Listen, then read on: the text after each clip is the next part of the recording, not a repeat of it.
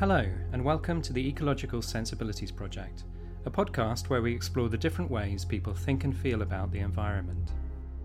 Throughout this series, I'll be talking to a variety of people from different backgrounds, seeking to get a sense of the ways in which they interrelate with the natural world, as well as trying to pick up from them how that relationship might have changed over the course of their lives. Although throughout the series we'll be discussing with individuals how they think and feel about the environment, the project itself is rooted in a wider sociological approach that seeks to understand how these thoughts and feelings are themselves shaped and generated by the vastly different contexts within which human individuals live their lives. As we listen to each conversation, therefore, the challenge is not just to appreciate the expression of a unique point of view, but rather to tune in to the wider social and historical forces that make such a view possible. The world is changing, and so are people's thoughts and feelings about the environment.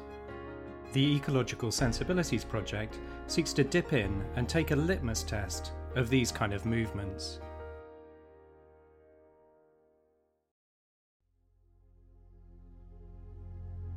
Okay, so I live in a little village, Cooksbridge, which is a couple of miles outside Lewes, in the southeast of England. We've been there for about 4.5 years, and before that we were in Hove for about 5 years. In today's episode, I talked to Libby Turner about her journey from health through ill health and back to health again, and of how food, nutrition, connection and the environment are deeply woven into that story. Moved around a bit for university and things like that, but grew up in Surrey, so yeah, always kind of been in the southeast. In the southeast, okay. I begin by asking Libby what she invests most of her energy in at the moment. Children. Yeah. I've got 2 children, a nearly 2-year-old and a 9-year-old, who we home educate, so that takes a lot of energy. Okay. And then also running my business, Field Food, doing lots of cooking, catering, hosting events. Yes, and I'd say that takes up about 99% of my time, those 2 things really. I asked Libby to explain a little bit more about Field Food. It's a food business founded on sort of nutritional principles after my nutrition training. We provide catering and food events from our barn in Piddinghoe. The focus is on regenerative food, so it's food grown in a regenerative way, which is good for the environment, and it's weaving together the threads of health, I guess, which is, to us, it's community, bringing people together, properly grown food and ecology. Okay, yes. Yeah, and you said that part of that is based in your nutrition training. Is that what you studied? Did you study that at university? Not at university. I studied social work at university a long time ago. I did that for a few years, but it was incredibly stressful and really impacted me. I worked for an adoption agency, but sort of quite quickly within the first couple of years realised that wasn't what I wanted to do. Then for a while I had a job as a web designer, and then about 5 years ago I decided to retrain as a nutritional therapist. Okay. And qualified 2 years ago this summer. Would you describe yourself as an environmentally conscious person, do you think? Yes, I definitely would. Okay. I would, and I think sort of to the extent where it has impacted my decision on how to educate my children, on the type of business that I have set up, on all decisions sort of big and small in my life. I think there's that connection to the environment has been a real sort of force for making those decisions. Okay, and so we'll explore that a little bit more in a minute, like what that actually looks like in terms of the kind of shape of that sort of way of being in the world. But I want to ask first, have you, do you think you've always been environmentally conscious in this kind of way, or is it something that's kind of emerged at a particular point in your life or through a process? If I look back, I can see the roots of it in my childhood. Okay. But I definitely moved away from that as a teenager and in my early 20s. And then it's been sort of a long journey, I guess, of reconnecting and finding a deeper connection to the environment. And there's a clear sort of turning point for that as well. And yeah, so it's sort of been maybe like the last 9 years that I've been on that journey to reconnect. And so tell me a little bit more about your childhood. So what are you thinking of specifically in terms of, kind of thoughts about the environment or... So my one big memory is my grandma's garden, my granny's garden. Okay. And all of this is about food. Like my connection to the environment is about growing food. Okay, well, that's interesting. Yeah. And I know I'm not alone with this. I'm one of those people that has like a mental map of my local area, which is based on where the wild apple trees are or where I can go and collect blackberries. So it's all based around food. And yeah, same with my early memories of being in my granny's garden. So can you describe your granny's garden to me? What kind it was of place a really special place. Yeah. The house was called the Orchard, and it had a big orchard that kind of swept up alongside the driveway, and she had a big pond there with fish in. There was always a heron sat watching the fish. And in the garden, in one corner, there was a greenhouse, and I think it's those memories that are really visceral. You know, it's like you can feel them with all of your senses, like Yes. the hot greenhouse and walking in and smelling the heat of hot tomato plants. Okay, And do you know what I mean? Yeah, And like yeah. tasting the warm tomatoes or pulling up like rhubarb stems with her. And then the other side of the garden, there's kind of a sectioned off area like with like evergreen bushes. And that was where she grew most of her vegetables. And there was a big fruit cage. And I think as a little child, it sort of felt like going into a jungle, walking in to the fruit cage, and there were raspberries and gooseberries and all sorts of berries and things growing in there. And it felt really magical. And what kind of a person was she, your grandma? She was a very creative person. She was a very strong character, very loving and caring. So there's definitely those memories of feeling loved and in that warm environment, all tied in with being in the garden with her. Yes, yeah. And we'd sit on the patio and pod peas and broad beans and cook with them. We'd cook together. And it's funny actually because I teach cooking lessons now, and one of the first things that we do in the spring and summer is when I'm doing the introduction to the cooking day, we'll sit and pod peas and broad beans, and I just love that. Yeah. It takes me right back there, and I love sharing that with other people. Yeah. Do you tell that story about your grandma? Actually, no, I haven't. Okay. I should do. Yeah, you should do, really definitely. should do. Oh my goodness. I always have a little smile to myself, but yeah, I'll share that next time we do it.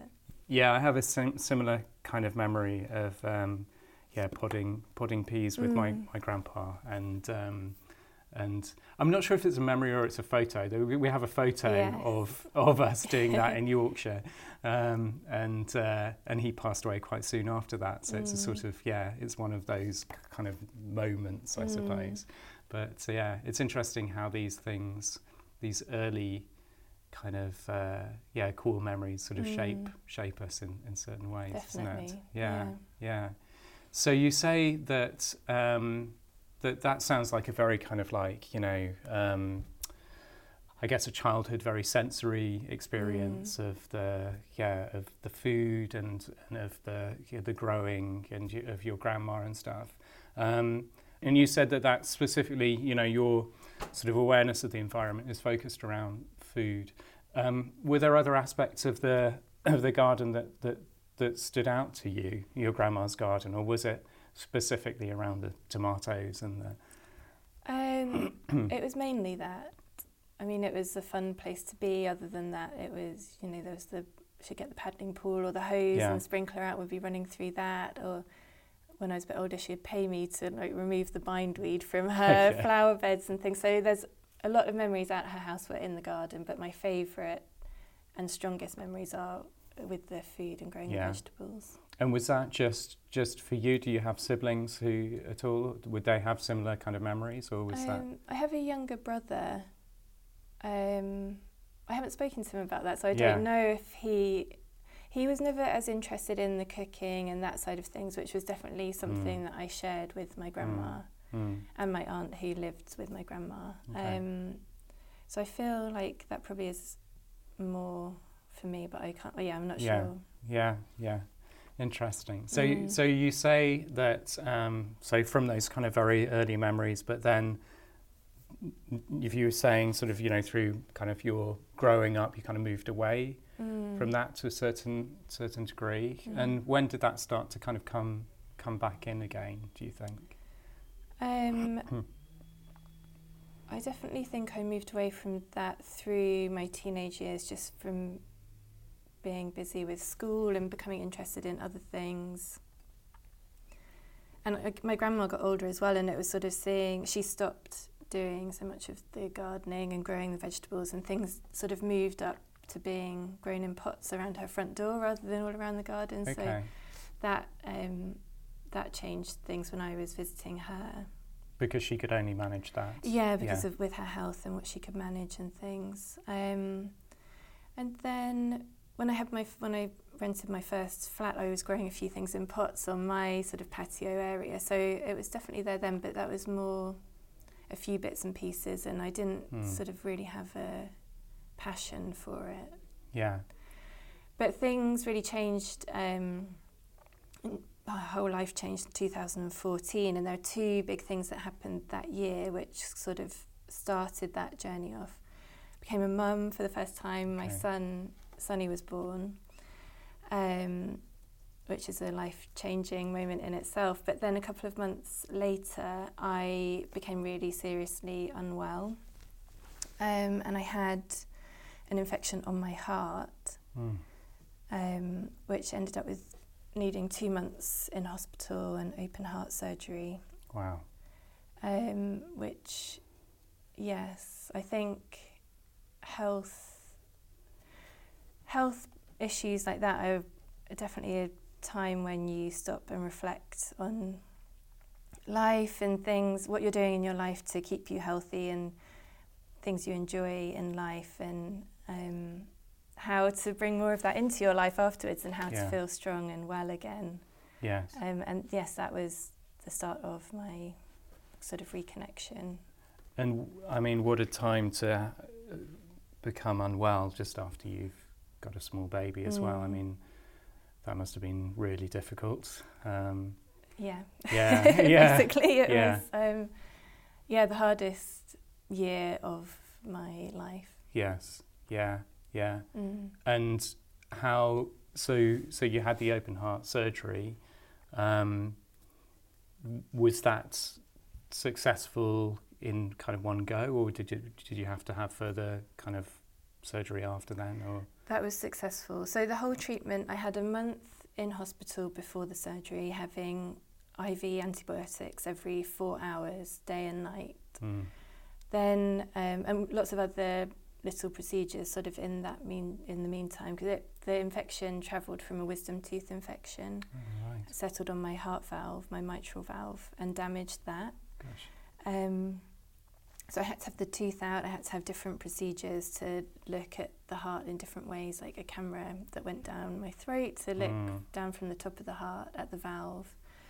And then after a month of being in hospital, it's the open heart surgery, and then another month after that with the 4-hourly antibiotics, just to make sure that no other bacteria had got in there during the surgery.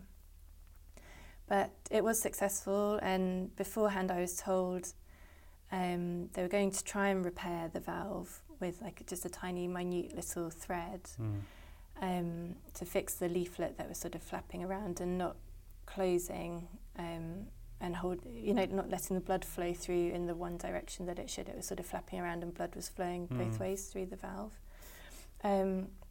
But if they couldn't do that, they were going to replace it with a mechanical valve, which would have meant I needed surgery again in 15 years. And but my surgeon did it successfully. He did it like really, really beautifully, and my heart is it's sort of back to normal. My health is really good now. Okay, good.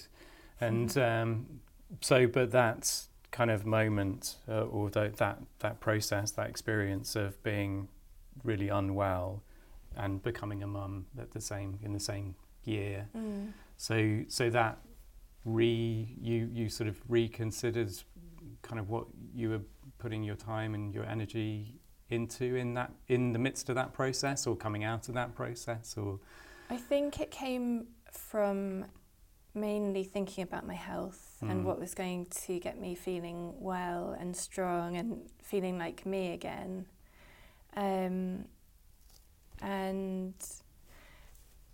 it's funny because having so long I have to think about how I say this, because I received exceptional care from the NHS, and sort of I had world-class doctors and surgeons and nurses who really went above and beyond to look after me. And I had a separate room on the ward so that my son could come in and spend time with me there, which was all incredible, and I'm so grateful for that. But the actual experience of being in the hospital room didn't feel like it was going to bring me back to health. It felt very sterile. There wasn't much sunlight. There wasn't really any fresh air. You could open the window a little crack, but that was it. And the food that was coming round didn't feel full of nourishment and easy to digest, and like it was really going to build my strength back up. It was sustenance, I guess, but not the most nourishing food that it could be. And through my research into everything that was going on with me and how to build my strength back up, I had been looking a lot at nutrition. So that was sort of the thread that started bringing me back to the environment. And a couple of years after the surgery, I decided to go and study nutrition. And we learnt, so it was, the first year was biomedicine, and then the second 2 years were nutritional therapy. And I learnt more than I ever thought was possible about the human body and the intricate ways that it works, and so much science about all the chemical reactions, the chemistry, and how our body breaks down food and uses it, but such a simple realization of what we eat actually becomes us. Yes. So we're eating protein. Our body breaks it down into amino acids, and then it's repackaged and rebuilt into our skin, our hair, our nails, the lining of all of our organs. So we literally are what we're eating from the environment around us. Yeah. But that was like a light bulb moment. Saying it now after all of this, it seems so obvious, but it was a real light bulb moment for me. And that led on to me really thinking deeply about how our food is grown and how that affects our health. Yes. Because I was learning about how soils are depleted and food doesn't have the same amount of nutrients, minerals and vitamins as it would have done even 50 years ago or something like that. How disconnected we are from food and growing our own food and eating with the seasons. And it was really simple things that made me feel well again. It was spending time in the sunshine. It was having my bare feet on the ground, eating seasonally, food that was grown locally, cooked simply. So it wasn't anything, I didn't need any fancy diets or special like powders or any of those things that you might think of when you're thinking about starting a diet or eating healthily. It was just very simple things that I found around me that were free to me. And did it take a long time for you to feel well again after the surgery? And after you came out of hospital, did it take it did. A long time?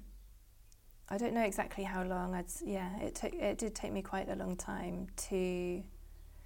I think a lot of it was building up my strength again, and also mentally. I think having 2 months in hospital, feeling separated from your normal life and kind of dependent on the doctors and nurses around you, and that low level, I guess I was going to say low level fear about your health, but at times that was low level. I think it was that recovery after the operation, when I knew that it had been successful, but I still felt a fear around my health. Yes, yeah, kind of awareness of the vulnerability of your health. Yeah. And so it sounds like as well that the way that you've kind of described the hospital room as a kind of sterile environment, place where you're separated off from the rest of life and kind of cut off, and you're getting this food which isn't really very nutritional, in terms of bringing you back to health.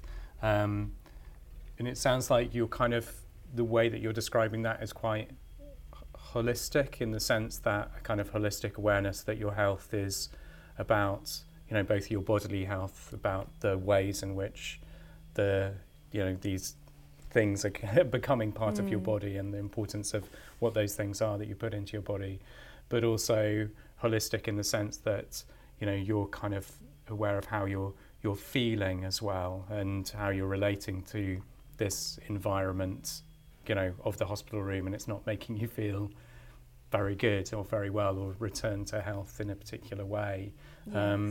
So is it fair to say that there's those two kind of aspects of kind of health? When you think about health, do you think about the more material side of it and the less material side of it, if you see what I mean? I do. I think to me it all feels as one, but it includes those things, definitely. It's not one or the other. It's those things are both interconnected. And for me, I found the solution to both things was the environment, the natural world around me. It was spending time outside, growing my own food and vegetables and things, in terms of how that made me feel being outside, but also I was growing the food that I was then eating, which was also making me feel better. Yes, yeah. So what did that look like? How did you move from, coming out of the hospital, this new awareness of, nutrition and food, and the importance of like you said, sunshine, your feet on the ground, eating seasonal kind of food and stuff. Did you have a garden, for instance, in which you were able to start growing food, or was that something that you had to search out for an allotment or something along those lines? At first we were in Hove, and we had this tiny little mews house, and it had no garden. And our son, we had like a little concrete parking bay, and our son used to call that our garden. Okay. And I found that really, really sad. Okay. And we moved to Cooksbridge, where we are now, and a big part of that was to have somewhere with a garden, space to grow, and to be more in the countryside. And in Hove we were on the list for an allotment, but we were like number 378 or something on the list. And now in Cooksbridge we've finally got an allotment. We got it at the end of last summer, so this is our first year growing there. Okay. Yes, yeah. And at the same time, like when did your business begin to emerge in that process as well? Was that something that came later? I mean, did you move to Cooksbridge and then, start growing food and enjoying those aspects, and then the business kind of emerged out of that, or was it? So we, that's sort of a long journey as well. The year after I was out of hospital, because that same year, 2014, when my son was born and I wasn't well, we had just moved to Hove, and we didn't know anyone in the area. And then obviously being in hospital and sort of recovering and things, we didn't really have that much of a chance to meet and connect with people. And that was something I was really missing. And so the year after that, we decided to start a supper club, purely because it seemed like a good way of meeting people. And I guess somewhere in there was it's the link with food and cooking for people and bringing people together over that. So we started selling tickets, and people would come over to our house and share a meal with us and other strangers, and it was a really fun time, and some of our best friends now we met through running the supper club. So that we've done for 9 years.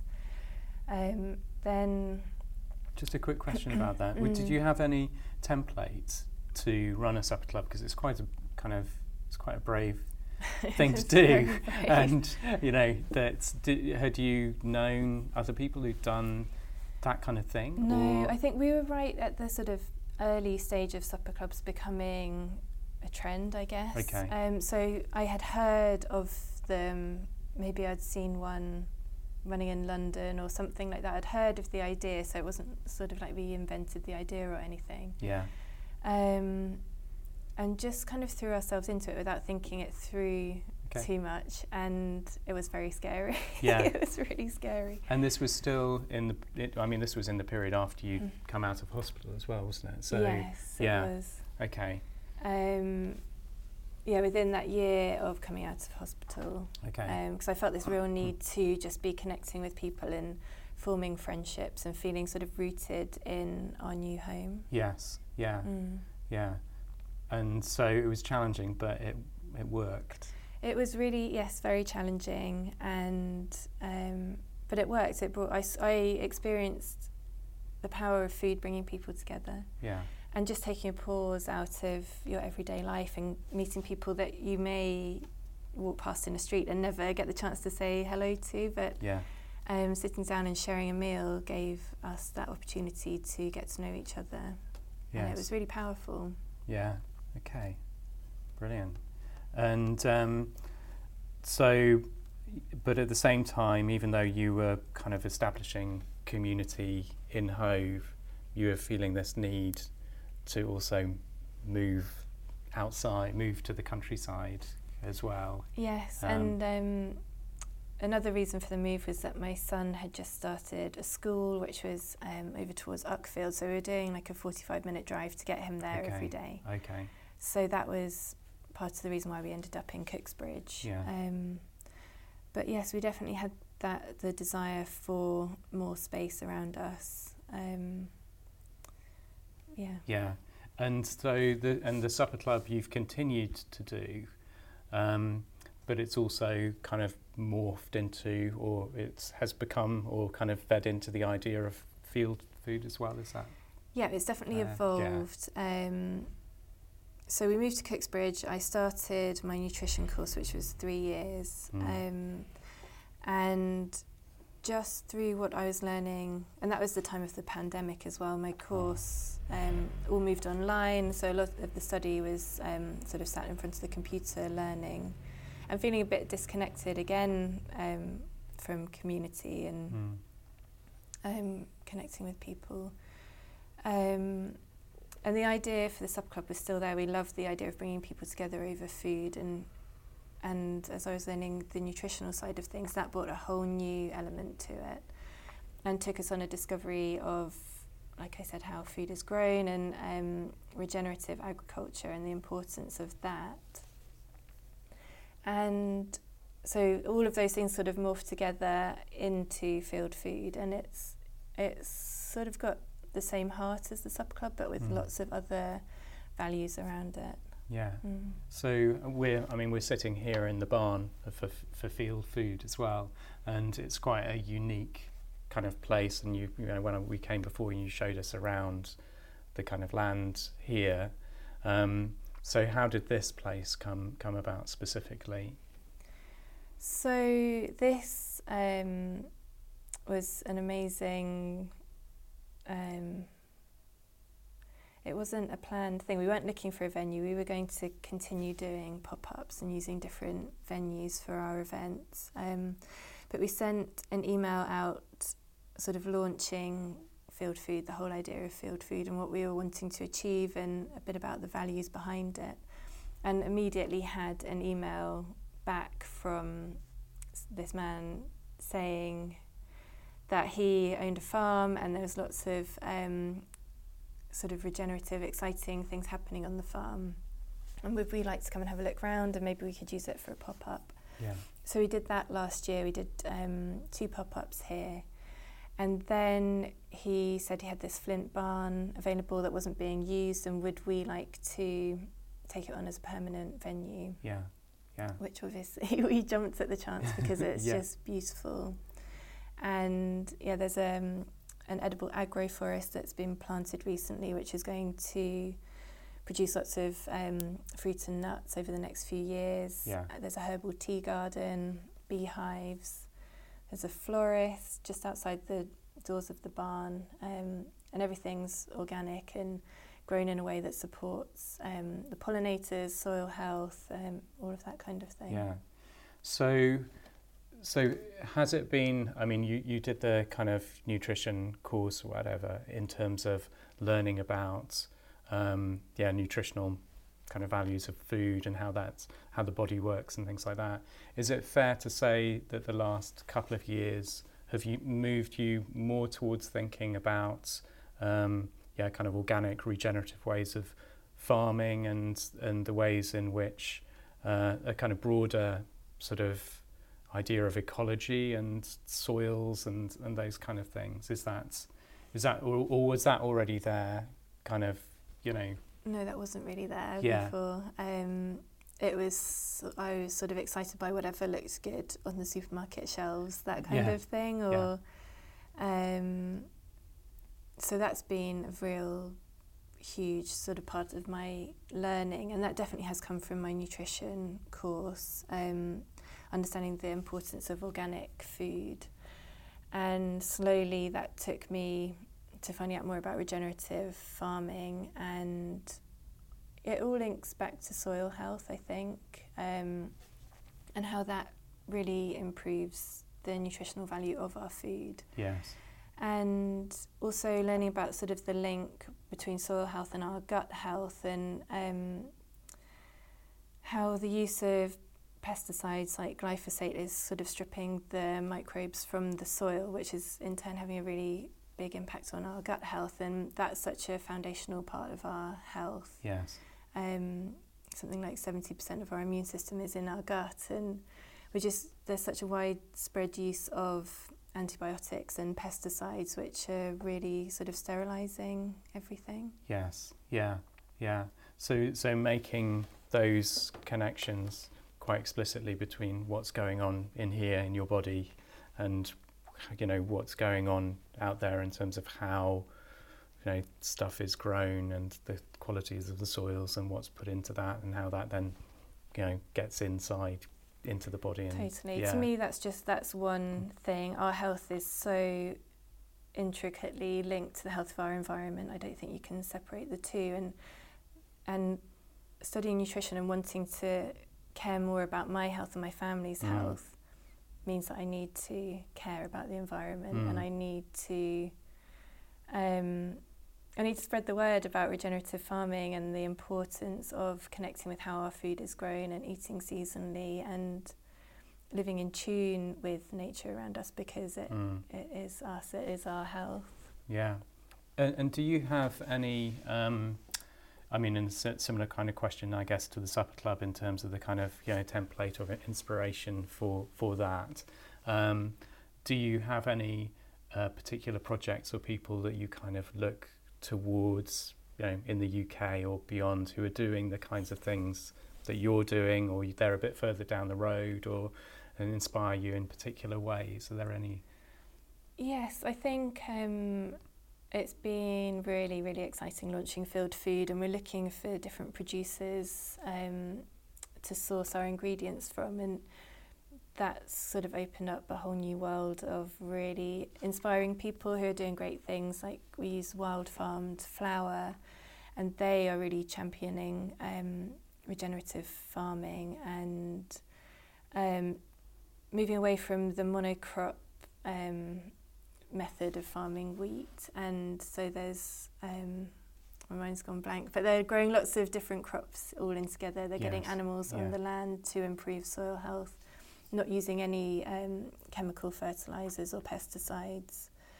And then again, with like our olive oil that we source, there's a really great company called Citizens of Soil, and they're working with small-scale farmers across the Mediterranean who are working in regenerative ways, and they've got cover crops on the ground, so it's not bare soil, and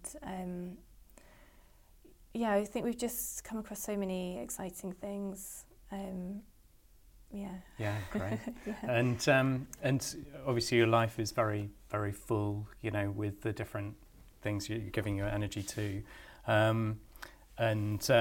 Do you find that you yourself have time or opportunity to have your hands in the soil at any points, or like in terms of the actual kind of processes of growing, or has that kind of been squeezed out a little bit by other No, priorities? That's one of sort of the key principles that we started Field Food, because I wanted a job where I could spend my time outside growing and not be stuck inside or behind a computer all the time. So that's a huge part of what we're doing and why we're doing it. And we've got our garden and our allotment, and it's I'm still learning all of that. It's been challenging with like the long dry period that we've had this year and things like that. So I'm trying to learn different methods of just growing on a small scale and how to improve the soil where I am, and figure out ways of sort of retaining more moisture in the ground and that kind of thing. And but that's really important to me, getting my hands in the soil, literally picking the ingredients that we use in our feasts and knowing where everything came from. And when we can't do that, we're working with small local farms who are working in regenerative ways as well. Yeah. And through the supper clubs and the other kind of, you know, things that you put on, feasts, the summer feast you were mentioning before, that you're still, you know, very much facilitating people connecting through food and through a meal and being around a table together. So, and you've mentioned a few times as we've been talking the sort of value of community in a sense. So is that really at the heart of something at the heart of what you're kind of doing, that sense of connectedness or connectivity with other people as well? Definitely. I think that again is the other sort of core principle. That's the reason we started the supper clubs in the first place, because I needed that, or we needed that sense of community. And then we saw the value that brought to other people and how much other people were looking for that, but didn't necessarily have places in the community to go and do that. And I think we're doing that even more so now in terms of, like I said, sourcing our ingredients from small local businesses. We're supporting our community in that way. It's a vote for sort of what we want in the environment around us. We like less use of pesticides and where we want to live, I guess. It's that saying, isn't it? Every pound that you spend is a vote for the world that you want. And I feel like we're putting that into what we want to see in the area that we live. Yes. Creating a healthier, more diverse environment for our children, for us to enjoy. And obviously bringing people together around the feast and cooking together. And that's something we want to do much more of at the farm, and we're hoping in the next few years that we can have an area where people can come and learn to grow, harvest the food, then cook together and learn how to compost and put that back into the soil. So kind of closing that whole cycle. So I think on lots of levels it's about community. Yeah. And I'm just struck looking back at some of the things that I've noted down here. So I've got a little section of notes on how you were describing your time in the hospital. And I'm just struck by how completely the antithesis of what you're describing now is that kind of hospital room. And, you know, you put very well how grateful you are for the treatment that you received. But I'm just wondering, as a kind of imaginative project, I suppose, like if you were able to serve or facilitate the you that was in that hospital room, how you would what could you envision that differently? What would you have wanted in terms of the kinds of things you've been describing that might have restored you to health more quickly or given you more, you know, hope? I think what I needed is what I'm doing now. maybe I could look back and say it would have been great to get there quicker, but actually it's been a necessary journey, and I've needed to learn everything that I've learnt. Yeah. And bring it all together now in how we're living our life and what I'm doing for work, and sharing that with people. Yes. Yeah. Yeah. Yeah. And probably my question is a little bit difficult one in terms of how you would transform the health system to kind of facilitate that. In terms of the health system, I've thought. I see what you're saying. I have thought about that a lot. Right. Outdoor spaces, I think, where patients can go and sit in the sunshine and the fresh air. Windows that you can open. Yeah. And I've also thought about what I would do with the food that's served at the hospitals, and and also in our schools and everywhere really. Yeah. Because I just don't see that much healthful, nourishing food around, and that's a worry to me for our children and the next generations, and the separation that we have from where our food comes from and why it's so important. Yes.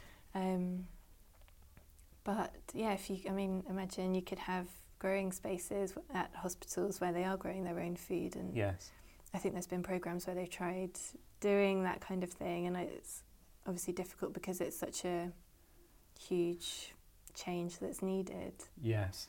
But I think getting patients up out of bed, moving outside, spaces where they can chat together, spaces that are designed to bring people together and encourage conversation and support. Yeah. The kind of opposite of that, you described it as being a sterile kind of environment where you felt separated and cut off. So anything that's bringing people out of that into something that's got more life and connection about it. Yeah. So you described the moment of where you had that kind of insight, in a sense, about the fact that these things, this food, this stuff that's grown or whatever, as it goes into our body, that it becomes our body. That it's the material out of which your material body is formed, and you were almost embarrassed by the simplicity of that. And yet, what I'm struck in terms of you just talking about schools, about hospitals and things, is actually that it may be a very simple insight, but it's a very profound insight that is easily forgotten when we take a very utilitarian kind of approach to food. That it's something that we just need to get, in order to give us the energy to do the things we need to do. So whether that is a kind of logic that feeds into the ways that schools do things, how can we do this? How can we do this in the most economically kind of, easy way? And rather than actually thinking about, that core point that you're making about the fact that the materials, it forms the material of our body. So it's really important that we choose well, kind of what we eat. I don't know if that wasn't really a question, but it's just. I think that's a really amazing point, and it's something I talk a lot about with my son, because I would love for him to realise that and to make choices about what he's eating through that understanding. Yeah. But I think actually the most important thing that I've seen with him is just getting him involved in growing and picking his food, and he gets so excited about running out in the garden and picking raspberries for breakfast, and or at his farm club, they've got a plot where they're growing vegetables and things, and he'll bring home lettuces and he'll sit and just eat a lettuce leaf because he's been so involved in that process of growing it, and he's so attached and proud of it that he enjoys it, which I don't know that he would do that if I just picked it up at the supermarket or something. So he's able to make those connections because Yeah. he sees it in practice. Yeah. Yeah. And how old is Sonny? Sorry. He's 9. 9. Okay.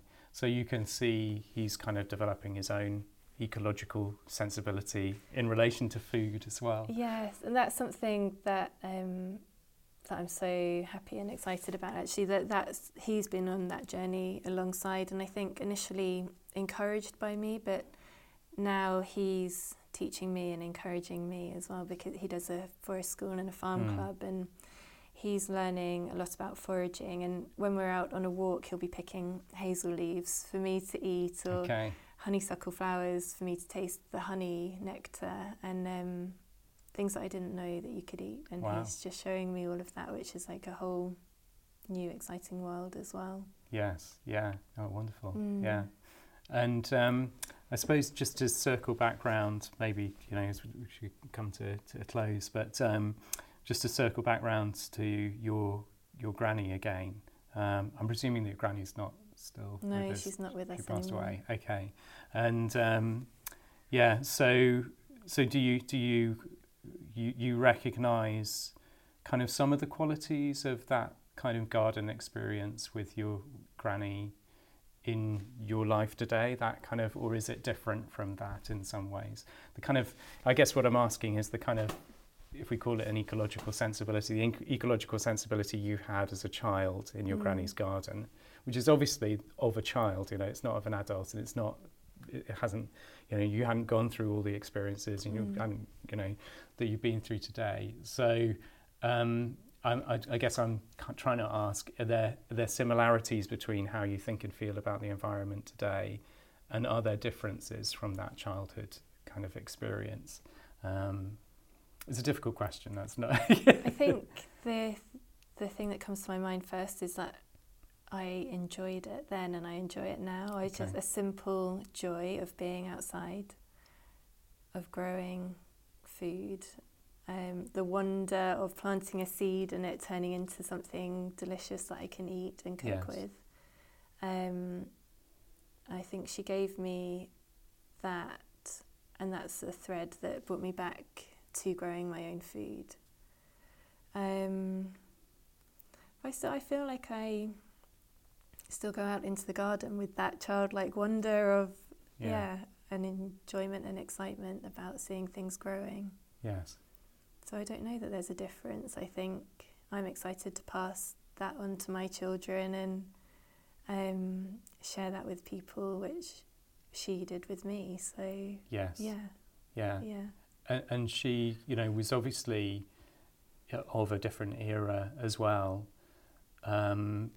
where, she was doing things which we would describe as environmentally conscious today in terms of growing her own vegetables, but there was probably a different set of reasons and motives and cultural sort of, around that. Well, I suppose that let's turn that into question. Do you think she thought of herself as environmentally conscious, or was it just that, that's what you did? I think it was just that's what you did.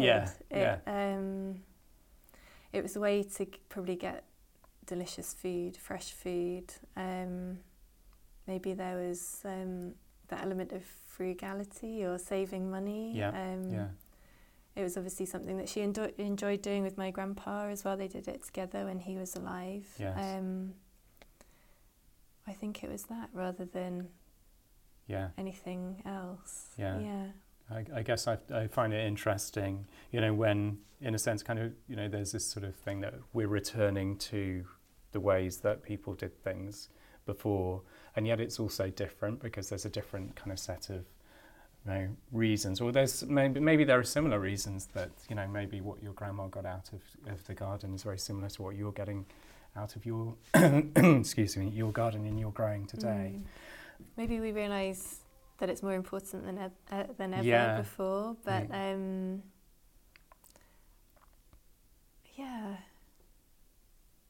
I don't know. I like the traditional values, and I think there's a lot of value in that for what's needed today. I think we should return to the simplicity of those kind of traditional ways of doing things, and caring for our environment, and and building communities. I think it is all very traditional, but just important. And perhaps the thing that makes it different is that kind of awareness of how those choices on a small scale and what you do, feed into a bigger picture of what's happening environmentally in terms of the larger issues of the climate and things like that. I think that's what gives me hope. It's I think we can make change by working together as a community, and especially for our local environments where we live, I think we have a chance of really impacting that, people's jobs and opportunities and the environment and farming and how that looks. And I really believe in the ripple effect as well, I think, by inspiring people and showing them or helping them to find the joy in cooking again and growing. I think that can really change the individual's health and then the health of communities as well. Yeah. And do you, with that focus on, all of those positive things that you're giving your energy to, do you think about the larger climate crisis, and does that cause you, how do you feel about that, or do you, in a sense, do you have a sense of hope or just a sense of anxiety about those larger ways of thinking about the environment? Right now, I feel really hopeful. I think I've been through stages of feeling very anxious about, and again, it probably comes from a health point of view. I've been worried about what that's going to look like for my children and their generation and their opportunities. And from that point of view, I have felt quite worried at times in the past. But I choose not really to read the news and to focus more on the things that I can do. Yes. And as I was saying, through running Field Food and the people that we've met, I feel really positive because there is a lot of great stuff happening out there and really inspiring. And I think the regenerative food movement is just starting to take off, and people are really connecting with that idea. And I think we're going to see much more of it. Yeah. So you're connected to that movement. You try not to let too much negativity or anxiety kind of come in, from the wider sort of media. No, but I feel like that stops me from making change, from just doing things. Whereas if I focus on what I can do and hold the hope of building stronger communities and of that ripple effect, then that keeps me feeling positive and motivated. Yes. I think we should begin to wrap up. Is there anything else that you wanted to talk about today that we've not touched on? No, I don't think so. Okay, brilliant. Well, thank you, Libby. That was great. Thank you very much.